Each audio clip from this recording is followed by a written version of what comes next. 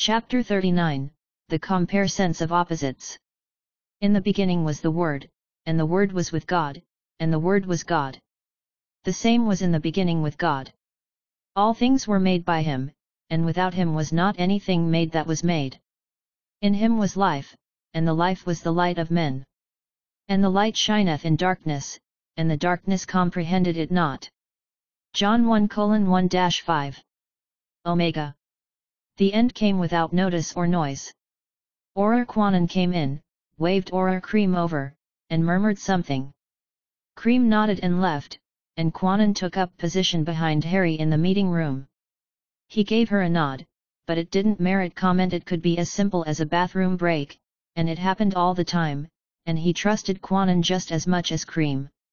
Harry went on with his meeting, talking with Luna and Umbridge about the next steps for the Spheranaut program. Frustratingly, the biggest problem seemed to be conflict between their two Spheranauts, Basil Horton and Ron Weasley. They were refusing to work together. Luna wanted to sack them both from the program and find someone new. Umbridge was determinedly defending Horton, and thought only Weasley should be grounded. After 20 minutes, they hadn't reached a consensus. "I'll decide about this next week," after speaking to both of them, Harry said, sighing. He folded up the parchments in front of him, and swept them to one side. "All right, Harry," said Umbridge sweetly, turning to look at Luna with an obvious look of triumph. She looked back at Harry as she got up from the table. "You'll see, once you speak to them. The difference is striking, a gawky boy versus an experienced man." "A lot of experience," said Luna, cryptically, as she too stood up. Umbridge blushed. Harry sighed. "Thank you," he said, shaking his head. "You're due in the clinic?" Luna asked, as Umbridge left with a flounce. "Not for an hour," Harry said. He leaned back in his chair. "I'm going to do some reading, I think." "It's been Mr. Potter," came a voice at the door. It was Cream, back again. "Yes?" Harry asked, glancing over.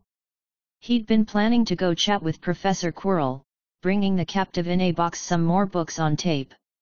He'd been able to make more time for that lately. It was good to have those sorts of conversations again, ones where he didn't have to hold back or go slowly, and he'd be irritated if some nonsense emergency got in the way of that today. It was always some prankster students hoping for his favor, or a small-time warlord testing the tower's defenses. "You're needed in material methods, sir.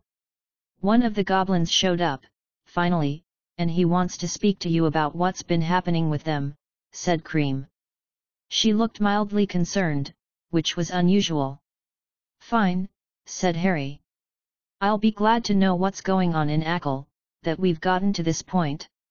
I don't need a group of angry and sullen beings, we already have the centaurs for that." "Good luck, Harry," Luna said, heading out the door ahead of him. "Try to get them back, we need them." "Of course, Luna," Harry said, parting ways with her. He walked down the hall.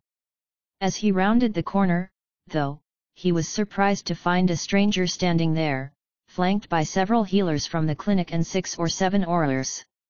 Umbridge was also standing next to the man, smiling. "Wah," said Harry, but the man had already darted forward. Harry jerked back, instinctively. Almost as quickly, he shoved one hand into the opposite sleeve to snatch out his wand. But the man's hand was fast, and it touched his wrist, and it was too late. "Igistamentus," said the man. Omega. Harry Potter Evansverse existed. This was true. And there was more of him, elsewhere and here. So much of his being was held back from him, excluded into another place, even as the entirety of his mind was laid out before him and subject to the careful touch of his enemy. He watched, and felt nothing but idle curiosity. Harry's mind was laid out in front of him. It shifted from shape to shape in the way of something in a dream, somehow without ever changing, while at the same time being in constant flux. He could see hormonal drives, deep impulses, passing memories, flighty sensations, and everything else that made up his cognition, but that knowledge was far from him. He could even see a rigidity that stiffened its way through parts of his mind, a visible unbreakable vow that kept his thoughts from ever taking certain shapes, but that sight meant nothing to him. Harry was a speck, a fragment, a mote of consciousness. A man was there, the man who had touched Harry. His enemy.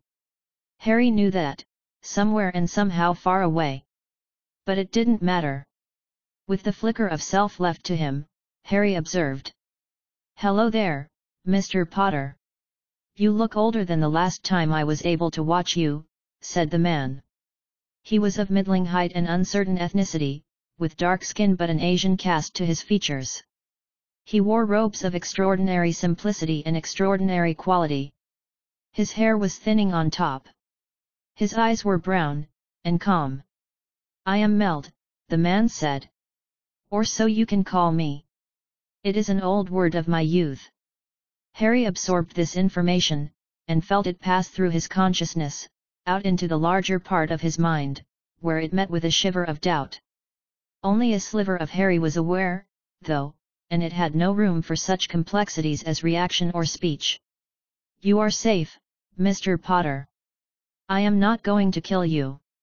When we are done, you will be changed, but you will be alive.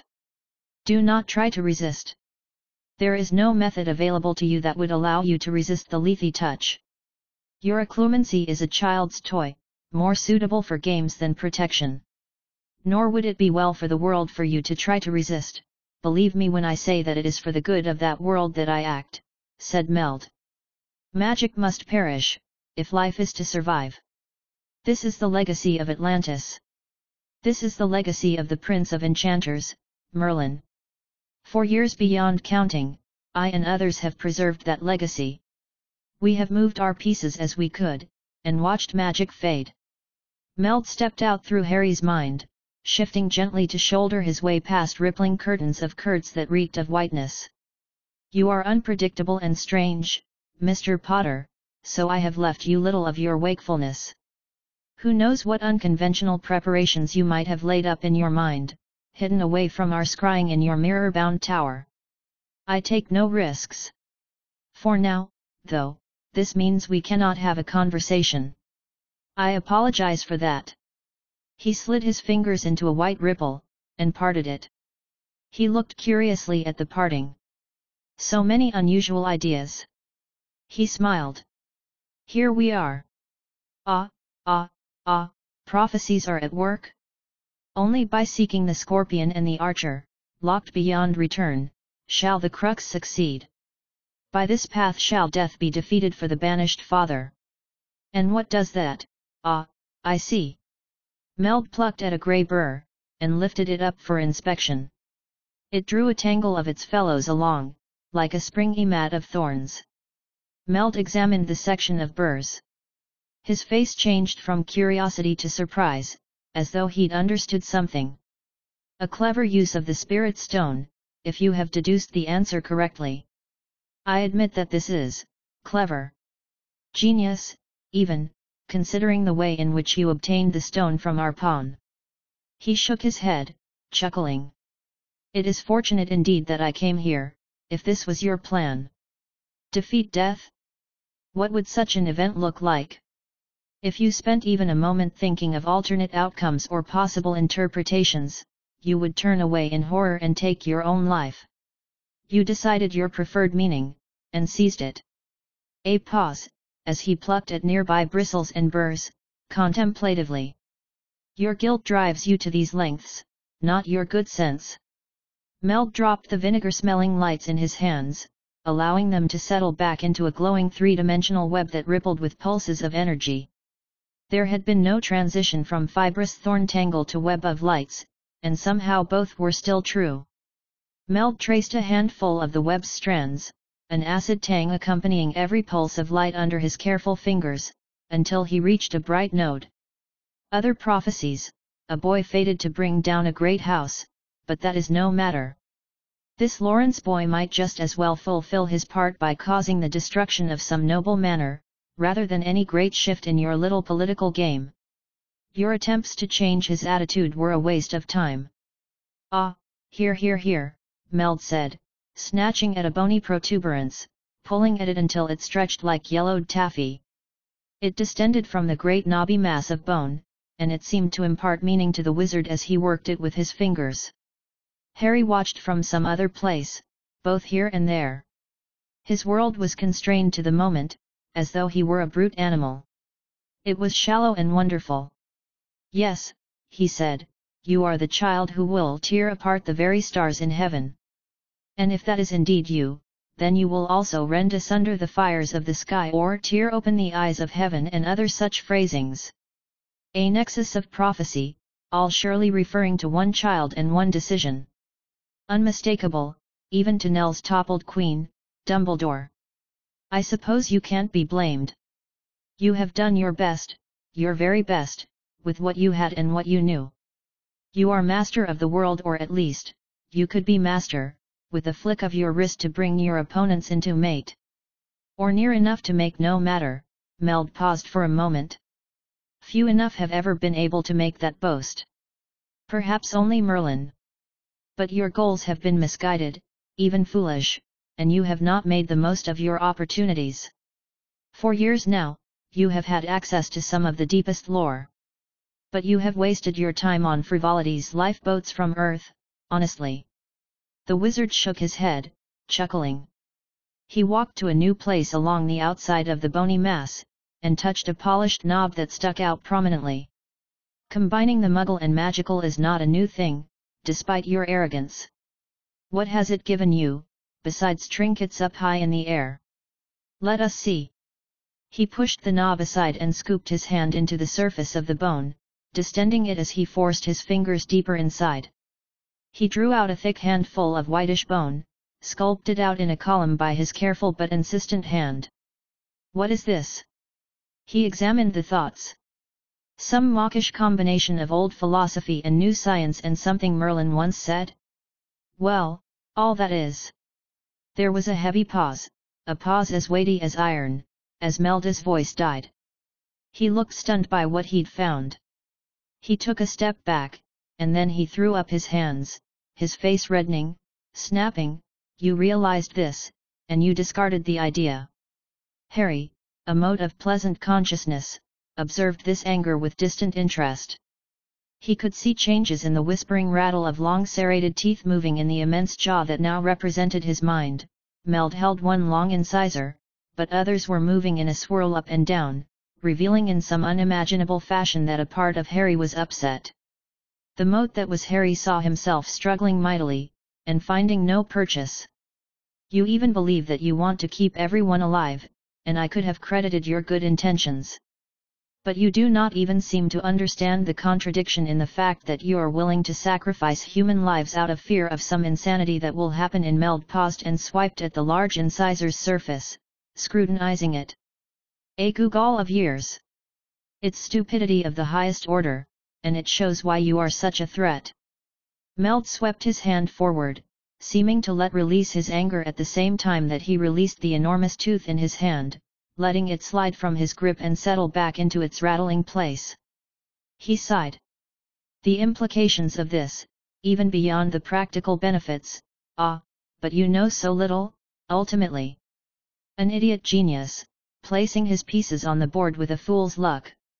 And how much corruption here, spreading through you like a rot. Tom Riddle within you and Tom Riddle without you, and you becoming more like both." He shook his head, and placed his hands on his hips, looking down at the gobbets of thick fat that hung in the air all around him. "It is good that I came, though I was afraid. Not only will I stop you from your foolishness, you provide me here with new knowledge 1,000-fold beyond what I ever could have hoped. I can find no metaphor from the Game of Kings. Suffice to say that your mad insight will raise me beyond where even centuries of effort has brought me."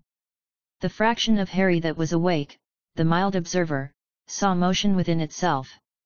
A planned uprising of mental discipline, the buried power of years of practice at introspection and systematic thought. He couldn't touch it, and knew it not, but he could observe it. He had been a creature of the mind for so long. Heuristics and biases, acclumency and vows. He was not ancient and was not powerful, but he was a creature of the mind. He was the master of his mind, and no one else. That distant mind swelled in shudders, setting the constellation of Greece into a rhythm. It pulsed and built to a crescendo, striving mightily to take possession of itself. A powerful tremble ran through his entire mind. Harry and Meld observed, calmly. His mind subsided. It became quiet. It conceded.